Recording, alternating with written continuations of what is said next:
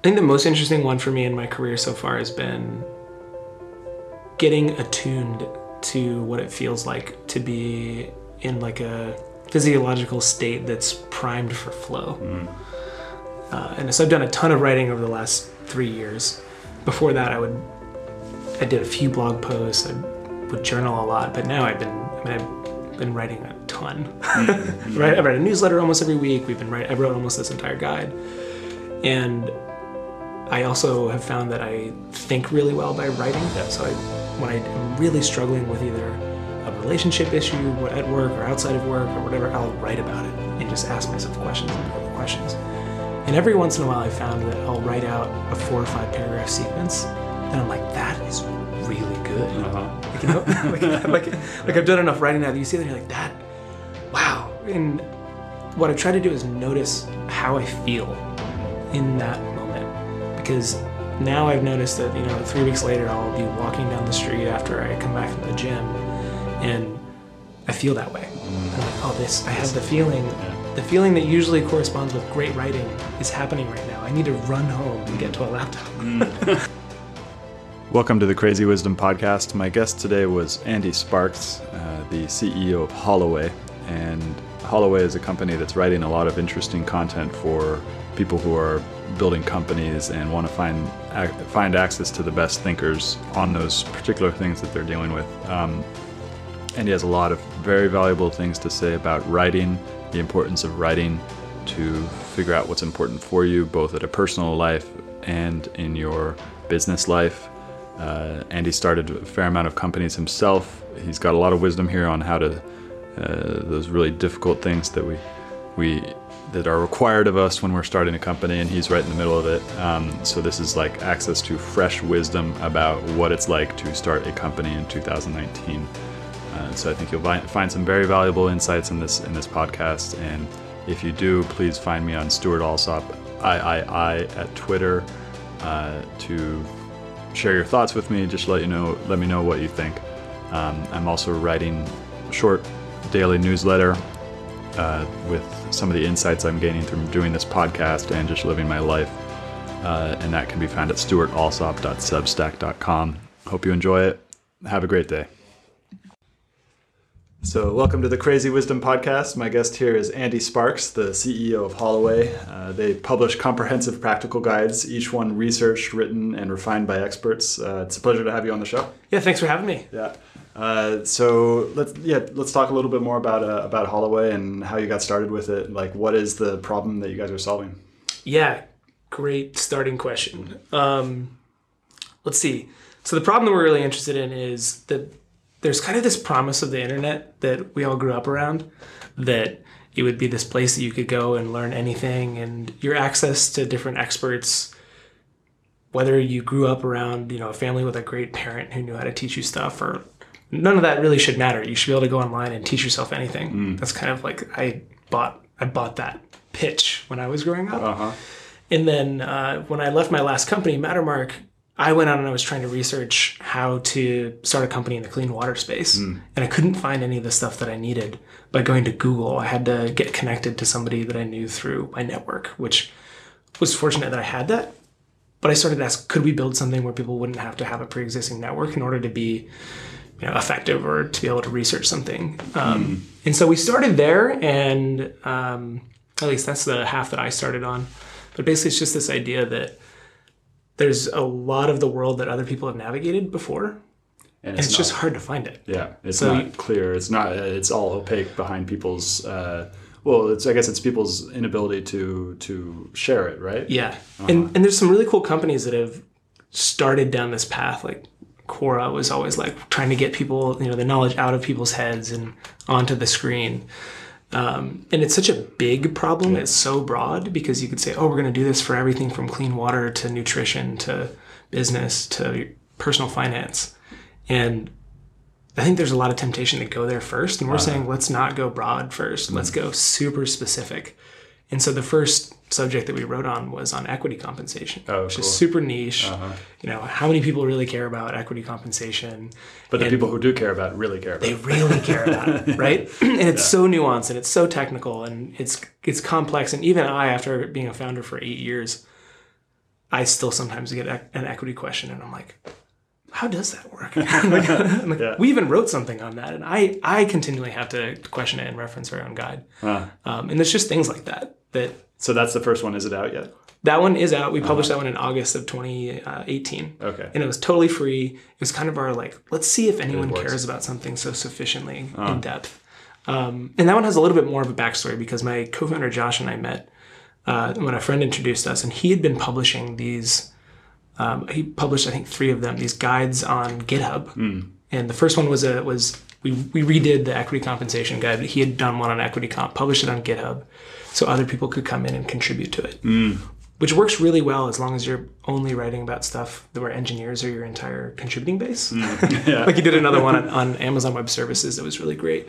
But once you get into topics where the contributors are anyone other than engineers, no one really gets how GitHub works. Yep. And the whole nature of pull requests and this really interesting collaborative tool that has been built in GitHub. So we have basically said, how can we create something that's really valuable for people to read and then build the collaboration layer on top of it for people who aren't engineers later. Interesting.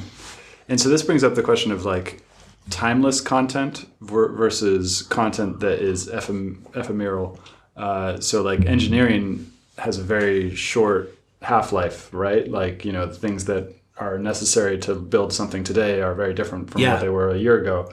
What about content that is timeless or I guess philosophical in a sense? Are you guys thinking about down the road doing stuff like that, or are you guys going to stick to content that is? Yeah, there's 2 aspects of that are really interesting. One is we even have this table that we have printed out at Holloway. We call it content shelf life. And we've mapped all these companies. And if you do their content has a shelf life of seconds, which Snapchat content is a shelf life of seconds, right? It's there and it's gone. There's some different services that have a shelf life of a day or 2. New York Times articles are probably a shelf life of about a week most of the time. Some people go back and look at it, but they're usually weeks to months. Very few companies are building shelf life content with a shelf life of years, let alone decades. I think that Wikipedia is definitely one of those companies where you can see that they have a shelf life of probably centuries, even questionably. Yeah. So that's the first part that's interesting of that. The other part is we decided to narrow our focus, and it's still pretty broad, but to narrow our focus to be work-related content. So all of the different wheels that get reinvented by every company, take something like hiring people. You could have endless podcasts, people talking about sharing the same 15 tips on hiring. Yeah. There should just be a canonical resource for, hey, if you're hiring for the first time, just go read this. And instead of us writing book after book after book after book after book and podcast after podcast after podcast, why don't we all just contribute to a single knowledge base on how to hire people? Because people are always going to need to hire people. Yeah, but it seems like the content that people search out at that given time period happen to be related to hype. So how do you guys separate from the hype of what's popular and create content that is actually valuable regardless of what cycle we're in? Yeah, so I'll use the example of hiring, for example. All of our guides are written to be intensely practical, so it's something that you can take and you can use immediately. A lot of those books are hyped up because there's someone who's proven, right? They've done it. And so you trust that since they've done it, it must work, right? Yeah. And since there's no real best practice benchmark to compare that on, there's this cycle of, is this system better than that system? There's just no quantitative measurement of is this book's system going to be better than, is Ben Horowitz's new book going to be a more effective management tool than Andy Grove's? Even though probably 50% of the ideas are the same, I think Ben would even say that a lot of his principles are based off of that. But where does all this come from? It's just because there's not, I think, in the absence of a place where people know to go where there's reliable tools, they just kind of take the next thing because that person's famous or interesting. And there's a lot of FOMO around, if I don't read the latest system on this, then maybe I'll miss something great and be left behind. Yeah. So what we'd rather do is create a place for those best experts to come and they can contribute to this. So our next guide is on, we have 2 more guides in the works, one on raising venture capital, and then the next one's on technical recruiting and hiring. And the third one on technical recruiting and hiring, the lead author for that used to be the head of product engineering for Quora, Another one of the main contributing authors for that used to be the CTO of Dropbox. And so these are people that they've built and scaled companies recently. And Aileen Lerner from Interviewing.io has been involved in it. And we want to continue to get people of that level to contribute to it over time. So this comes back to your original question about shelf life, which is we publish all of our content in edition numbers. So just like software comes out and you have, version 1.0.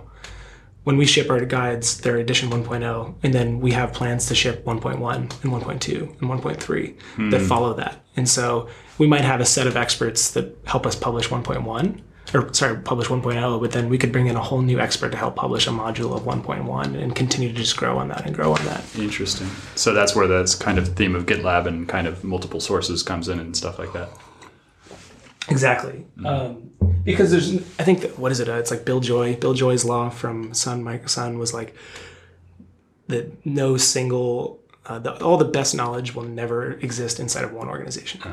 And so all the best knowledge isn't going to sit in one expert's head. You're going to need multiple people to come in. And some of the things that we do that are really interesting that I think a lot of times rhyme with Wikipedia.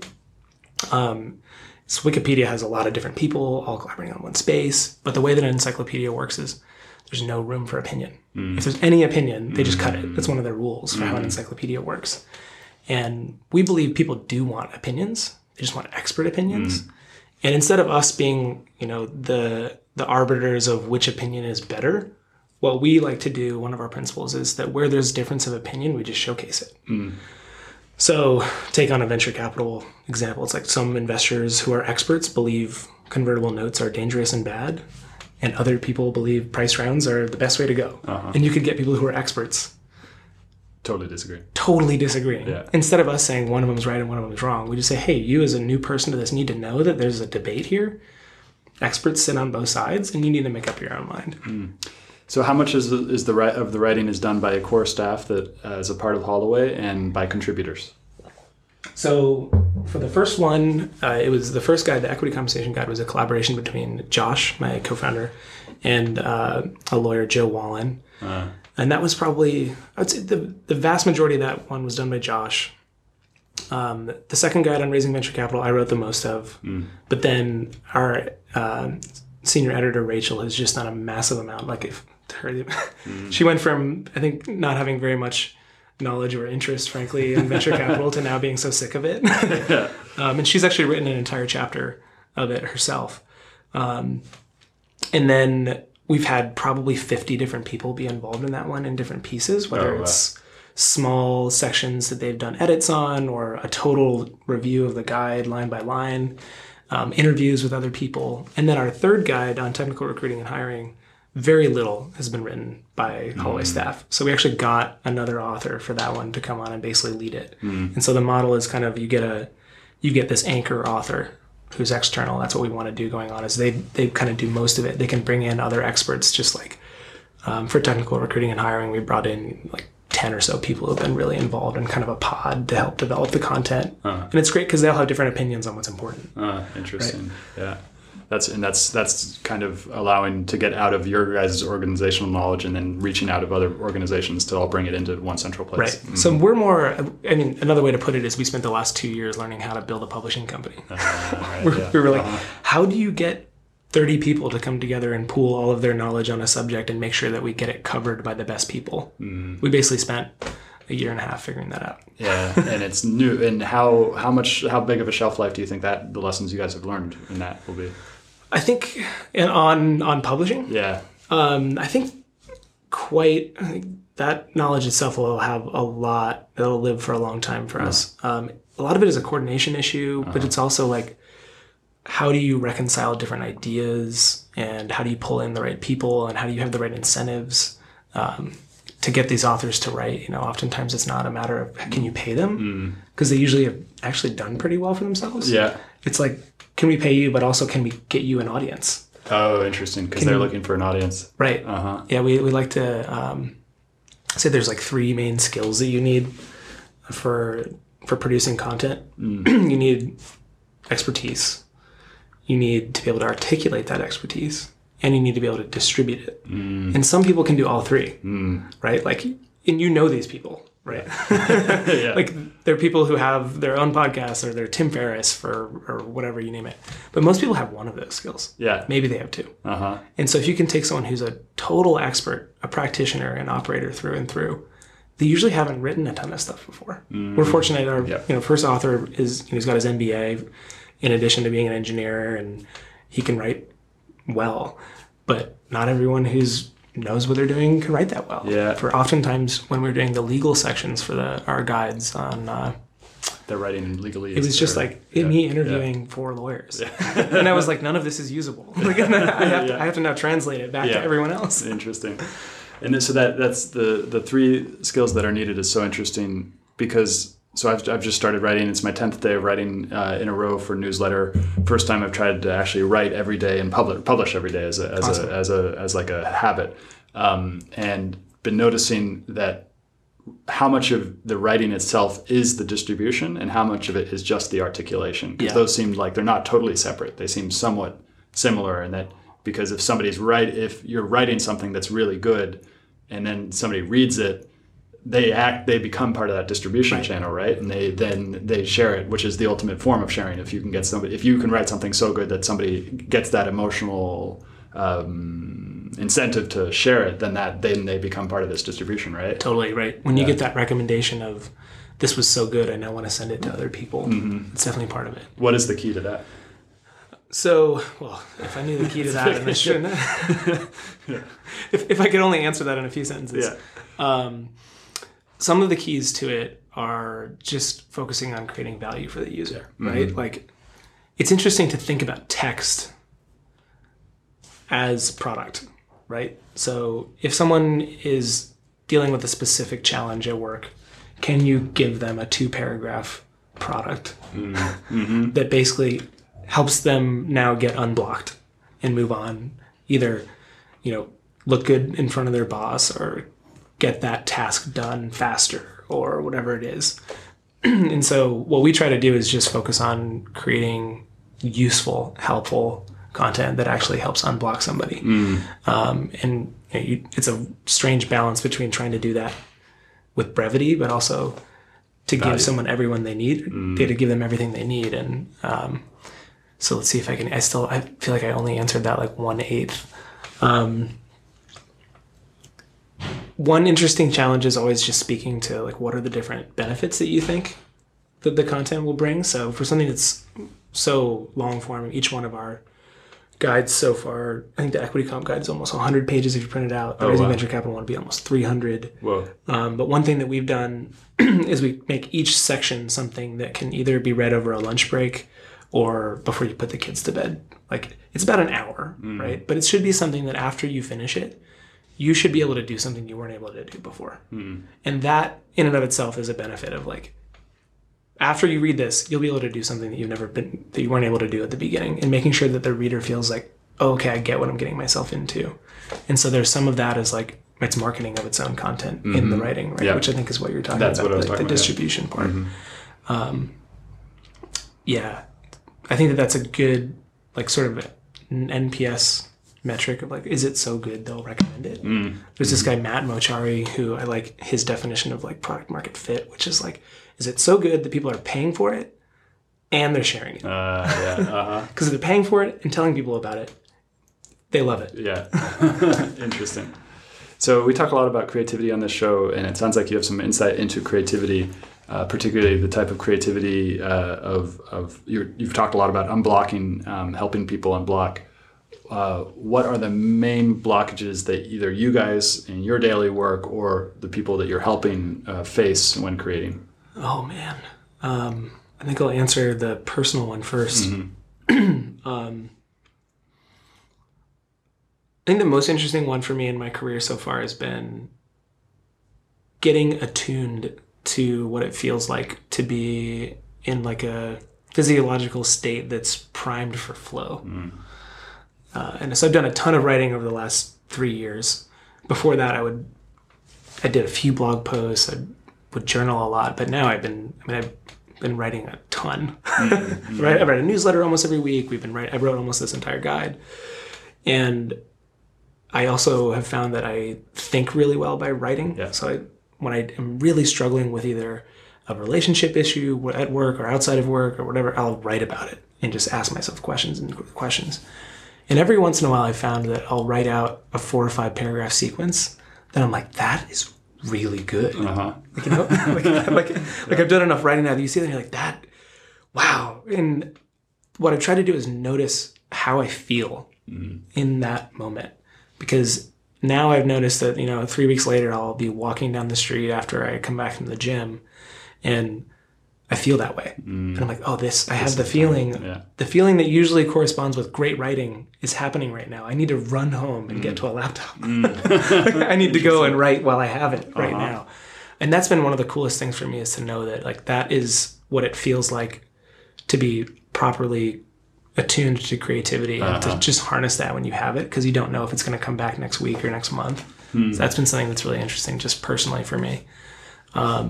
I think focus is a huge theme. Focus blocks of time is a really practical tool that anyone can use. Like, I think today with turning on notifications and your computer and your phone and open offices where people can come tap you on the shoulder, that kind of stuff just ruins creativity. Like you're 15 minutes into something that's, you know, you're just getting started, whether it's designing something or you're writing something, you name it, and someone interrupts you and you're like, well, there goes that. And they've done a lot of research on this, and it says like 20 to 30 minutes or something like that to go back to that task. Definitely.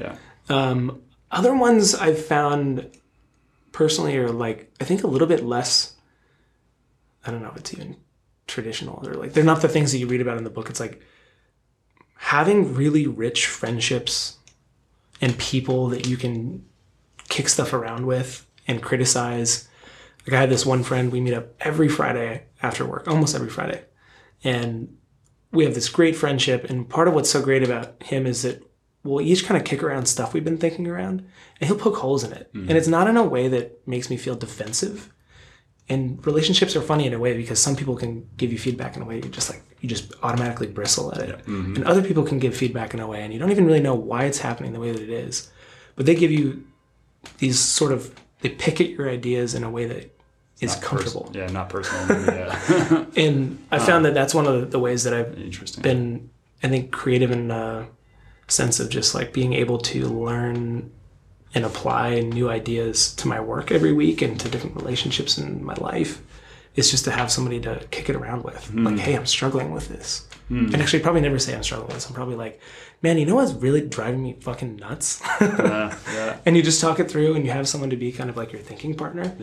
The more and more I talk to other people, though, I think it doesn't seem like very many people have found that. And I almost feel like I need another one just in case something happens to Samir, you know? This is really interesting because it's something I've been noticing recently about the coach that I'm working with. And for most of my time working with therapist coaches, and I've worked with quite a few, most of them are very kind and compassionate, which is important. But I've been noticing with this new coach, he really specializes in telling me exactly when I'm bullshitting, or exactly when I'm speaking from a place that's not of truth, basically. And I find that really valuable. And he has a particular way of doing it, which doesn't make me feel that it's personal at all. And he's like really good at this. And I've been noticing how important that is, and for how long I shied away from that, because truth can be uncomfortable, and that type of feedback is really difficult. I don't really have a question out of this, but I'm just kind of noticing that same type of interaction is really helpful. What do you think about that? Oh yeah, absolutely. There's kind of this stereotypical, I don't even know how much real validity there is to it versus it's just a confirmation bias of people who grew up on the East Coast. I don't know where you grew up. I grew up here. You grew up here. Yeah. I grew up outside of Philadelphia, and I feel like it's a lot more common to run into people on the East Coast that are just direct, and they'll say something on their mind. And they don't do it out of a sense of malice, oftentimes. They're just more likely to say, what they I really think that's dumb, or I don't agree with you, and it's not personal, right? It's not an attack. And I found I've had to temper myself even out here on the West Coast more often when I'm not mad at somebody. I'm just, the way that I speak can be a little bit more direct and aggressive, and not everyone vibes super well with that, and you do have to figure out how that works. But I think that with when getting feedback, it all comes down to trust, right? Your coach, you trust because you literally are paying them money to help you get better at something. And so when they tell you that they think that, you're blowing smoke up, then he's like, I'm going to tell you this because that's what you hired me to do. Yeah. Versus if, your friend or, your partner tells you that, you're like, you have the trust, but it also feels like it's so personal because you're afraid of losing that person's love and all of that. And so it feels like I think there's a lot more wrapped up in it. Yeah. Versus a coach relationship's really easy because it's clear what their job is and that you trust them. And a good friendship, I think, can be built on a lot of that too. But I don't know, I wish I had more of this articulated, and I'm probably going to go write about this now. Why is it that this relationship works so well? Yeah. Well, this podcast did start as a kind of a writing prompt for me because I didn't know what to write about, so I was starting to interview other people to write about. So yeah, welcome. Yeah. I could talk about this one forever. I mean, like other good writing prompts. One of the writing prompts I found to be really useful in my life in journaling. Are you familiar with like morning pages? Yeah, of course. Yeah. But the prompt I like the most is, what are you avoiding? And so you just like write out all this. I'm like, what am I avoiding? What am I avoiding? This conversation or the fact that I've, gained 10 pounds or whatever. Or what, and then after you write that list, you're like, now what are you really avoiding? Yeah. And then, and immediately what it is. I've done this with friends and I'm like, what are you avoiding? And they're like, they'll tell me a few things and I'm like, now what is the thing that you thought about immediately when I asked that question that you didn't want to tell me because you're like scared of dealing with it? Such a good question. And then you write that one down and you're like, oh, I've got to deal with it now. Yeah. And that's definitely a good one for creativity, I think. That's such a huge point that I want to go on, which is that's exactly what my coach, basically every single time he'll ask me a question like that. And he's like, no, what are you really avoiding? Like what is the layer beneath that? Yeah. And it's like such a key important thing. And every time I know it, it's like, it's always been on my mind, but part of me has kind of shoved it off into a corner where I don't look, basically. Yeah. And it's like, and it's so hard for me to do that for myself. Why do you think that is? Why do you think human beings have this ability to compartmentalize and stick away? I think it's the same reason why when you're confronted with a big to-do list, you bite off the I'll just file my expense report. Because filing my expense report just involves collecting receipts and it's easy and I'll be able to check the box and say that it's accomplished in an hour versus the figure out how to monetize company. Like how that checkbox is gnarly and you don't really know how to do it. And you know that you could get 3 days in and made no visible progress to anyone other than you in your own head. And you might have a few new fresh ideas to talk about your friend with on Friday, but it's just hard to see that progress. And I think that we like to have a sense of accomplishment. And oftentimes the things you're avoiding tend to be relationship based. At least the things I've been avoiding tend to be relationship based and knowing that they're hard. And oftentimes there's the fear of well, if I don't handle this right, I'll screw it up. So I want to then give myself the time to really think about it. But I think that then, at least I know that sometimes I just don't actually think about it. I tell myself I will, and then you go 3 weeks later and you just kind of are piling up this list of things to handle, and then one day it just pops. Yeah. Yeah. And everyone seems to be pretty familiar with this. We've all kind of had that experience. Yeah. But it's really hard to break those habits with people. I think one way this translated directly into work that I liked, Andy Grove said in High Output Management, the first 30 minutes of a one-on-one or the last 30 minutes of a one-on-one are always the most useful. Maybe even the last 10 minutes. Yeah. Because everyone gets through all the transactional, oh, this is what's up. This is kind of what's been bugging me, or I need your help on this, whatever. And then the last 10 minutes, when I was at Mattermark, I started asking people, okay, now what have you been avoiding telling me for the last 45 minutes? And then some people would drop something on you and be like, why didn't you bring that up first? That's what we should have been spending the meeting on. And I think that's just such a fresh one, because sometimes you just need to give people the permission to talk about something that scares them or something like that. But yeah, and I don't know, this one's so complex because usually when you're avoiding something, you know something's wrong. Yeah. And you can know feel it's going to be hard. Yeah. And you're not sure how to fix it. Yeah.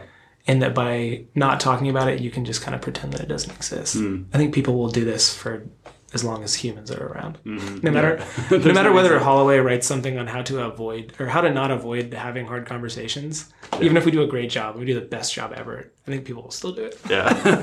That's one that's like it's almost undeprogrammable. Yeah, and this gets kind of into the interesting question about the nature of technology and how it influences human beings and how we use it to solve all these problems, but yet the problems that we continuously face seem to be timeless. So they seem to be the same problems that people in Greece, ancient Greece, were dealing with thousands of years ago, and that there's no real there's no fundamental change to the problems that we're experiencing. We're just kind of like fixing the window dressing. I don't know. What do you think? Do you think technology solves real deep human problems? I think it definitely does. I mean, how do we grow food at scale for 6 billion people? Mm-hmm. Yeah.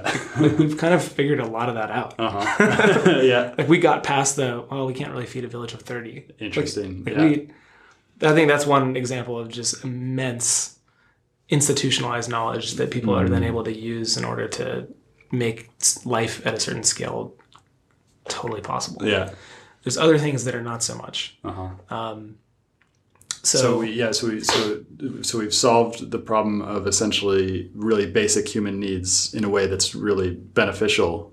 But then there are other kind of problems beyond those basic needs that are just have to do with human interaction and stuff like that. So I guess maybe what is technology's impact on that?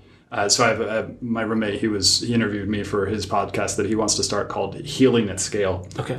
So whether technology can solve these, or not solve, but help humans solve their own problems and stuff like that.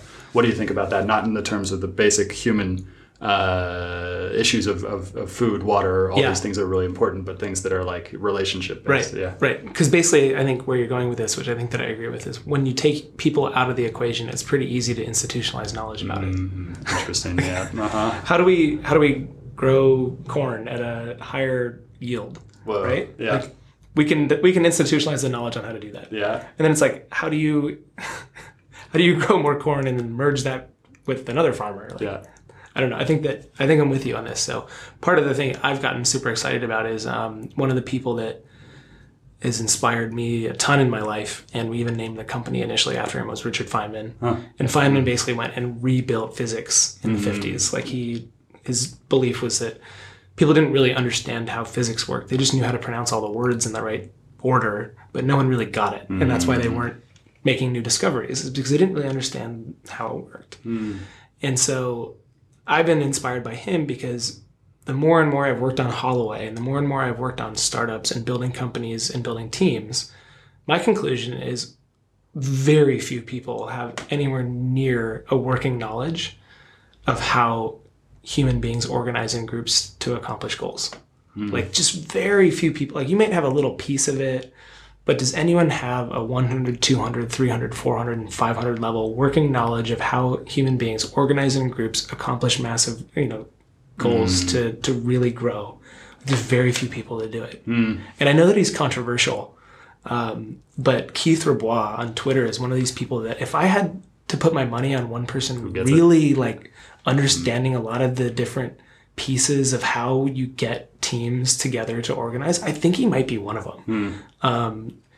And I think even that being said, we might be at a point where maybe even someone as knowledgeable as Keith might only really get 20% of it. And what if we could get that up to 30 or 40%, that people really get the basics of how teams come together? Interesting. Having worked on hiring and talked to so many different people and hiring managers, a lot of it's kind of the same. Like there's a lot that's disagreed on, but there's a lot of foundation that if people were just given the foundation on day 1 or 2 of learning how to hire, I think that they'd then be able to go work on the new stuff.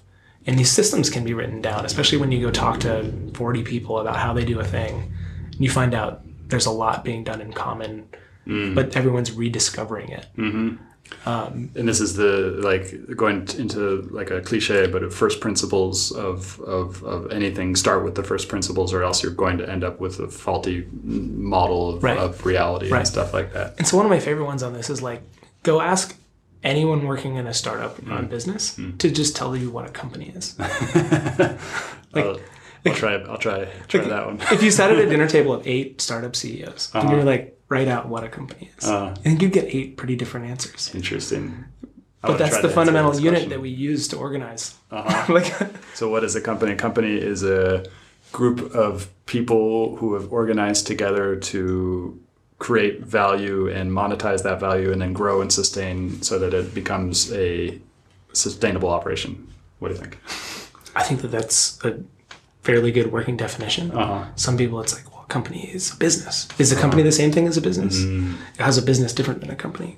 Is a company a nonprofit? Is it for profit? Can you have a company that just, you get 4 people in a room that organize into like a group, but they don't incorporate an entity? Does it have to have a legal entity? What is it like? I think that there's a lot of different nuance around what exactly basically that unit is. Interesting. Of what a company is. And what does it mean to have a successful company versus a failure company or a failing company.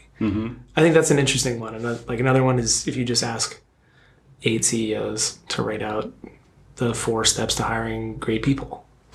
8 different answers. And it doesn't seem that there really would be 8 or 20 competing really good methodologies. There's probably a foundation that everyone can be building on and then have the competing methodologies built on top of that. But right now we're just arguing over all of it.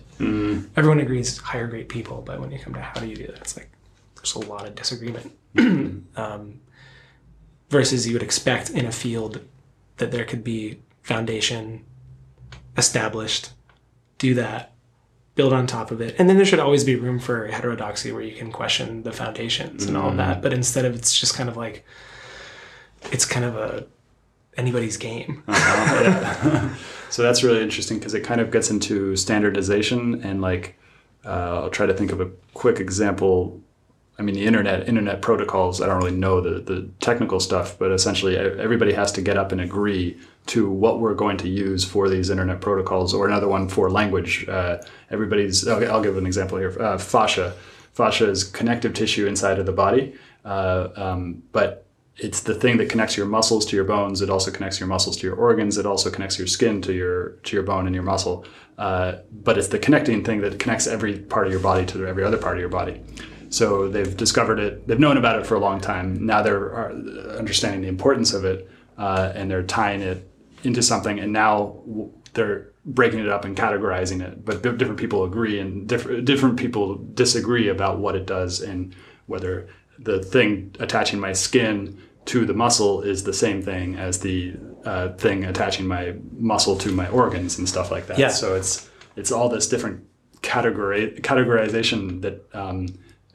So how can, I don't really have a question here. No, this is actually a really good thread, and I'm opening my phone because I'm trying to find the title of a book that I read about this recently called The Master and His Emissary. Oh, okay. And The Master and His Emissary is this book written by this brain researcher who basically is saying he wanted to research left brain, right brain. First rule of the book is everything you know about left brain, right brain, you can just throw out. Like the creative one brain and the logical other brain, like just get rid of that. One of the really interesting differences between right and left brain, though, is that your left brain is all about categorization. It's one of the things that it does really well is it wants to put a label on everything. And so when does fascia start being fascia and when does it stop being fascia? And when is it and when is it? It's all about labeling that. Is this blue or is this green, right? When does it stop? But there's the other side of the brain. The right brain deals a lot more with nuance.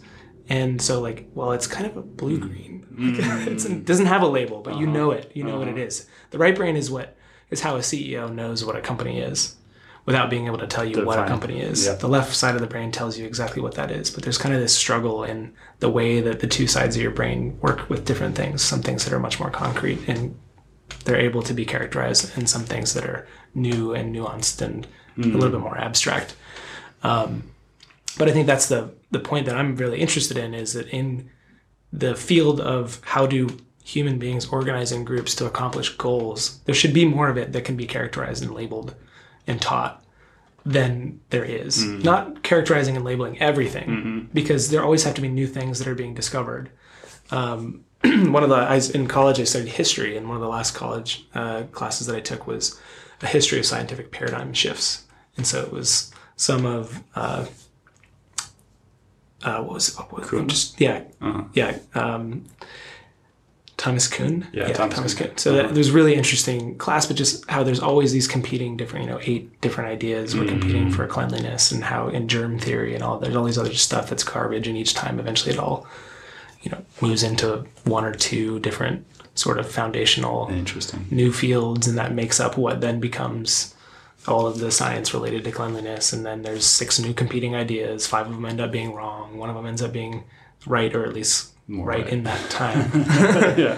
But there's very little rigor like that in the field of how we create value and how we capture it. Like, how do we get together and go do something? So where do you even start?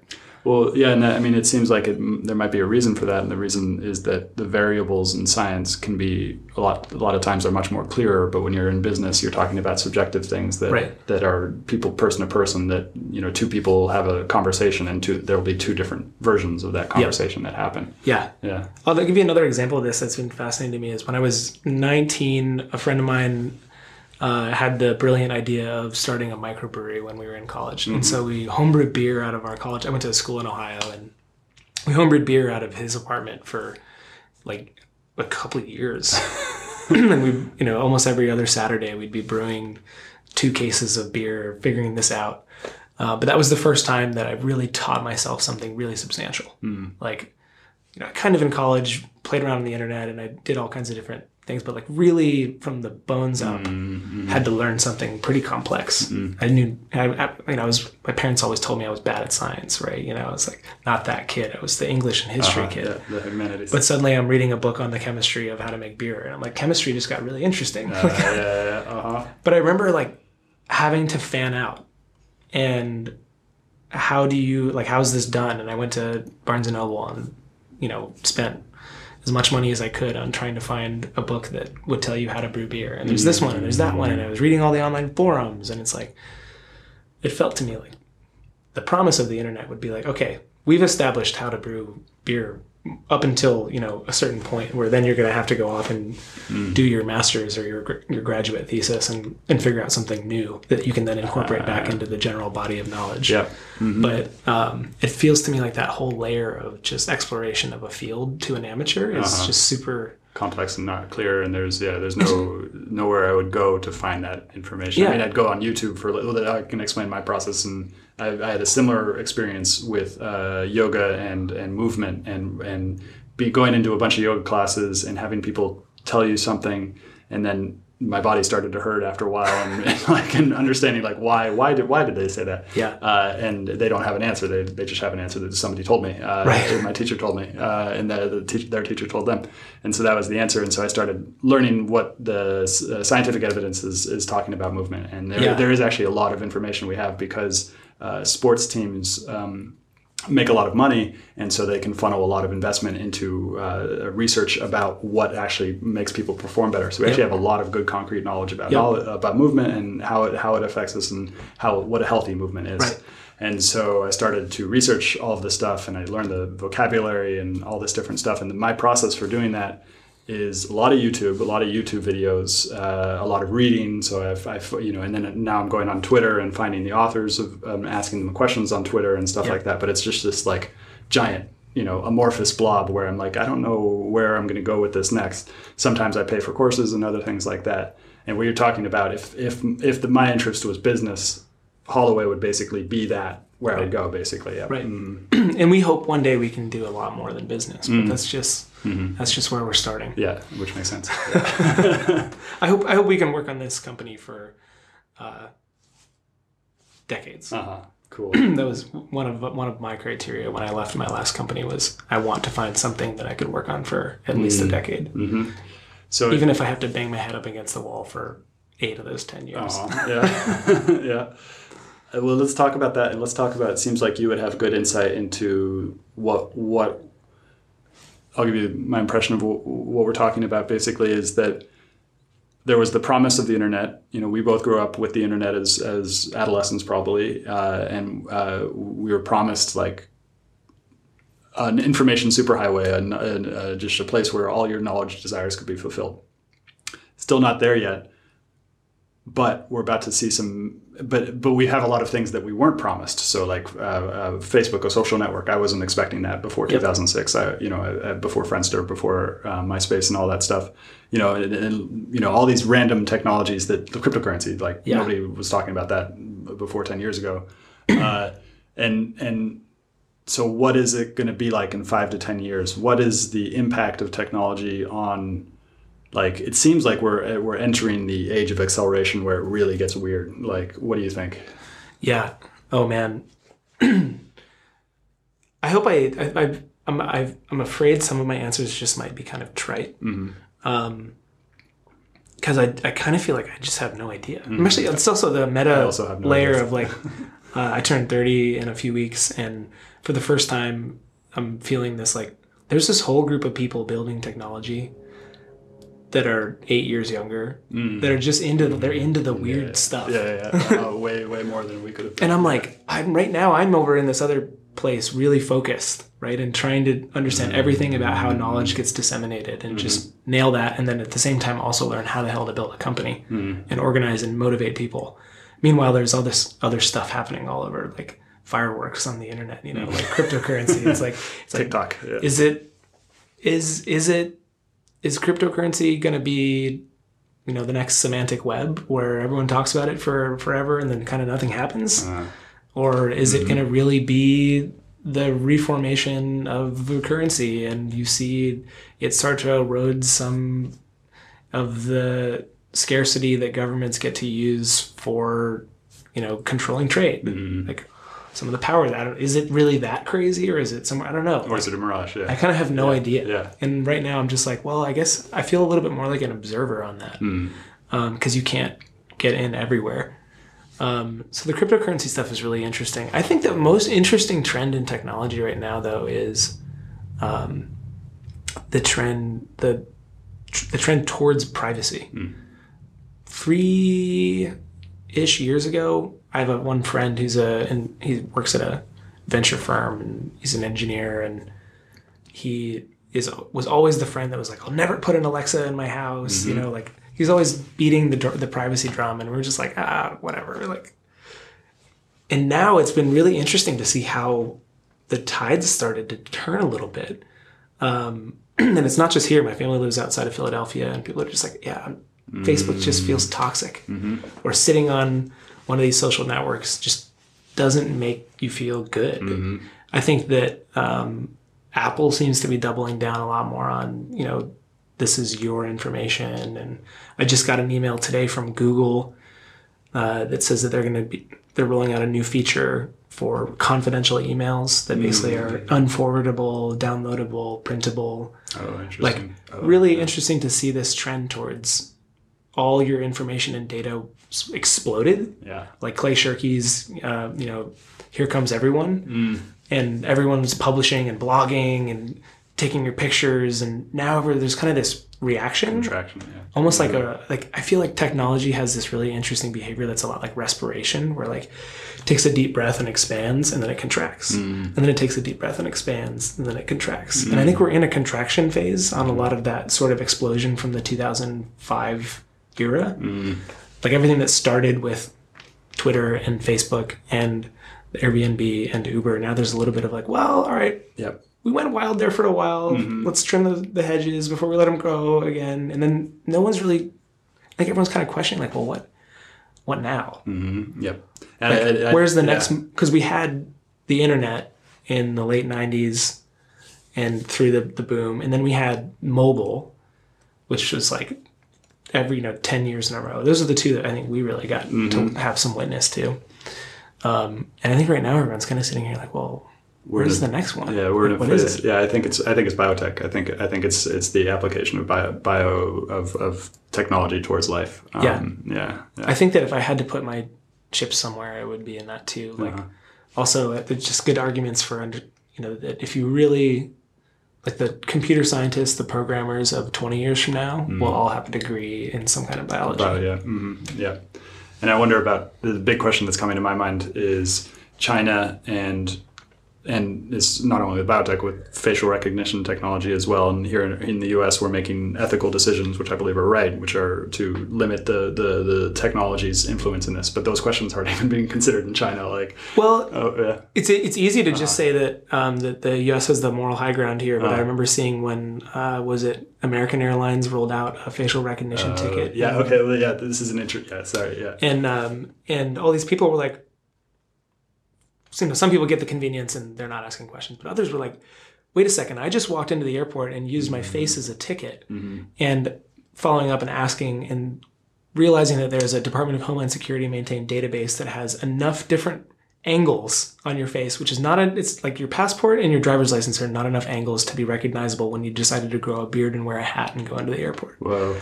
Like, in theory, the number of photos that we know are in a database because there's a good reason for them to be there. Like, I gave you that for my passport, and when you took my driver's license photo, that's not enough training data to train.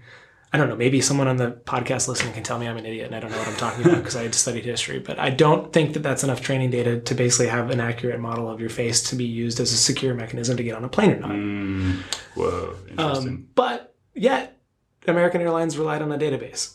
Yeah, and where did they get that? And where did that database come from? And we like to take the moral high ground here of, well, we're in the United States and we don't have a social currency system or a social credit system like China, but yet we have a database. And we have a credit card score too. Right. That is not, that's not regulated by the government. Well, maybe it is regulated by the government, but it's not actively promoted by the government, whereas the Chinese have that plus the facial recognition together. Yeah. Right.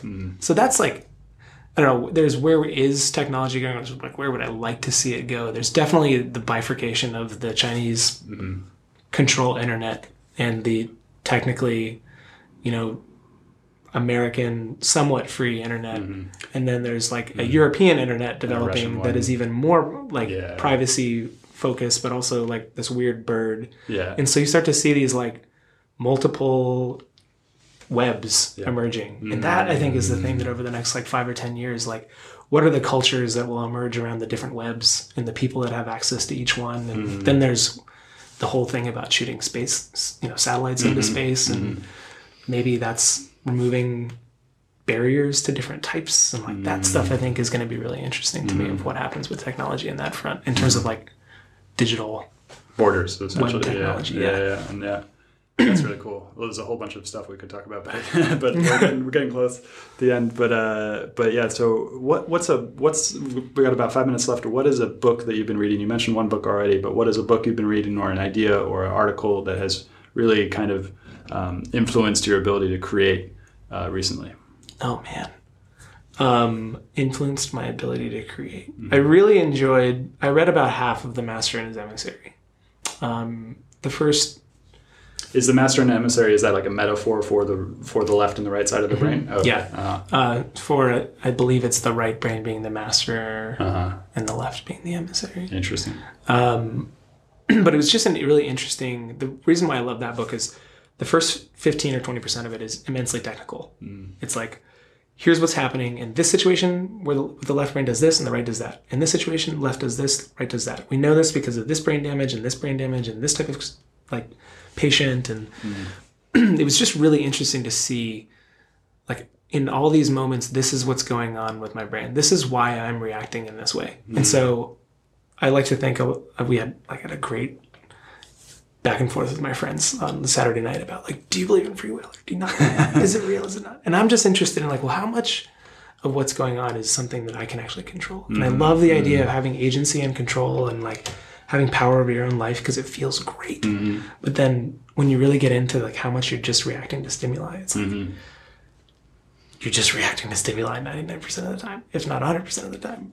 But then I like this, and this is what's getting into creativity, is because the more that I can understand how my own brain is working and reacting to different stimuli or whatever, the more it seems to me that I'm able to create, through that, having that knowledge, I can create systems that make me more effective at things. So, for example, like one thing that I've done is every morning I have like a list of, here's what my job is. And I look at those 10 bullet points of like, this is what my job is, and then am I doing that? Yeah, and then I react to that and filter my day through that. That's the way you start your day, yeah. So that book was just really interesting and kind of like an awareness of how people work and how how all things work. If you like that, I mean, you might already get it. I've gotten what you're looking for, but Behave by Robert Sapolsky is really good. Okay. Yeah, it's another thing where he goes like, and he splits it up into, he's a neurobiologist, so he studied the neuroscience of it and also the biology of it, Cool. and the psychology side of it as well.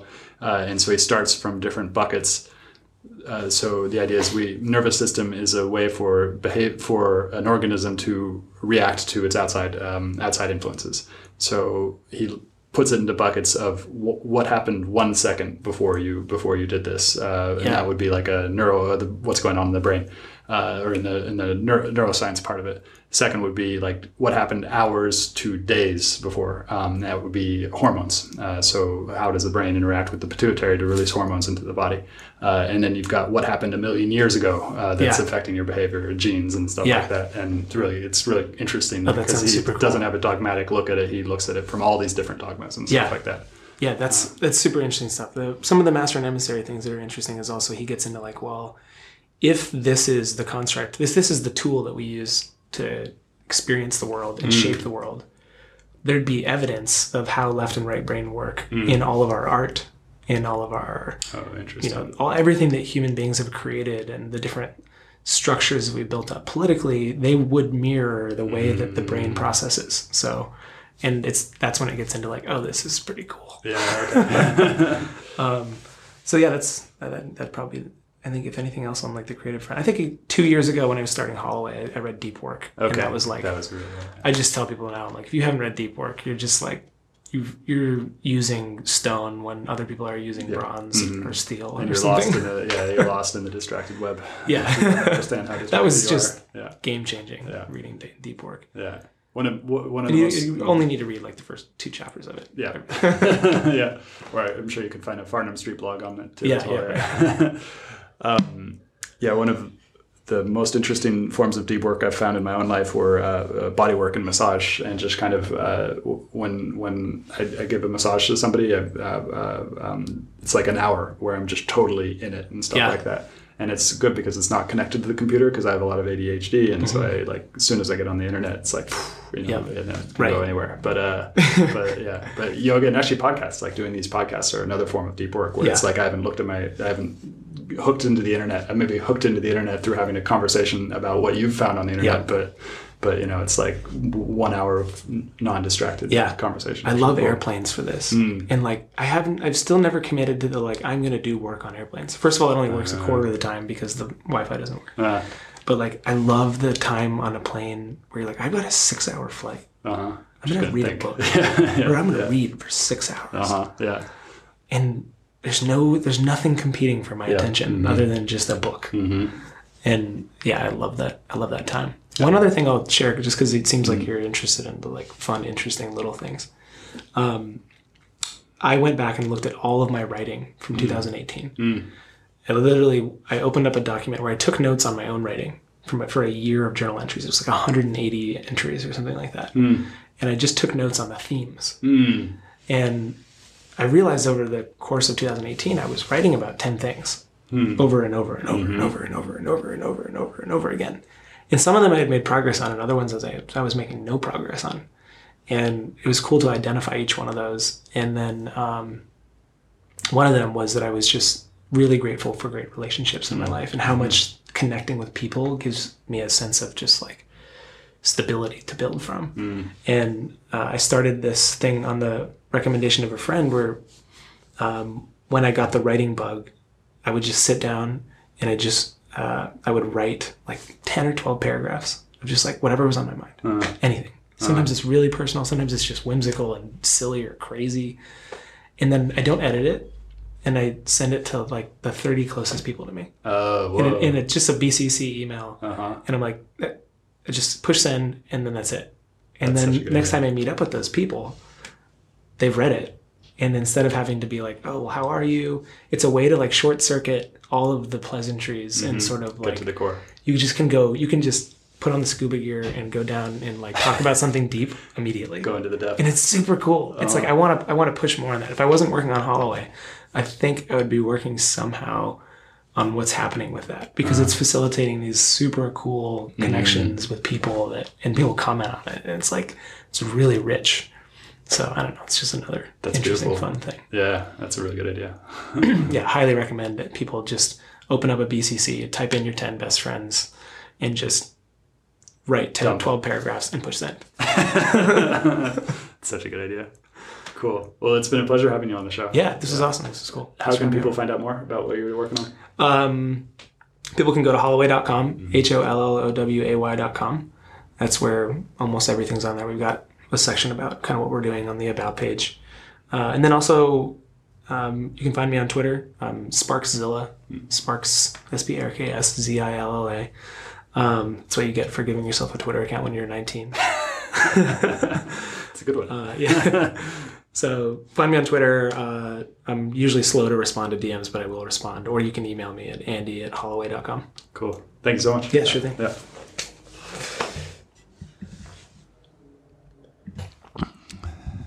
Thank you for taking the time to listen to this episode. I hope it was valuable. I release episodes every Monday and Friday before your morning commute so that you can listen as you're in the car and going to your place of work. If you did enjoy it, please consider subscribing at Crazy Wisdom on iTunes, Spotify, Stitcher, or leaving us a review. I'd highly appreciate it. You can also find me on Twitter at Stuart Alsop III, or on Substack, where I'm writing a daily newsletter at stuartalsop.substack.com. Have a great day and hope you enjoyed it.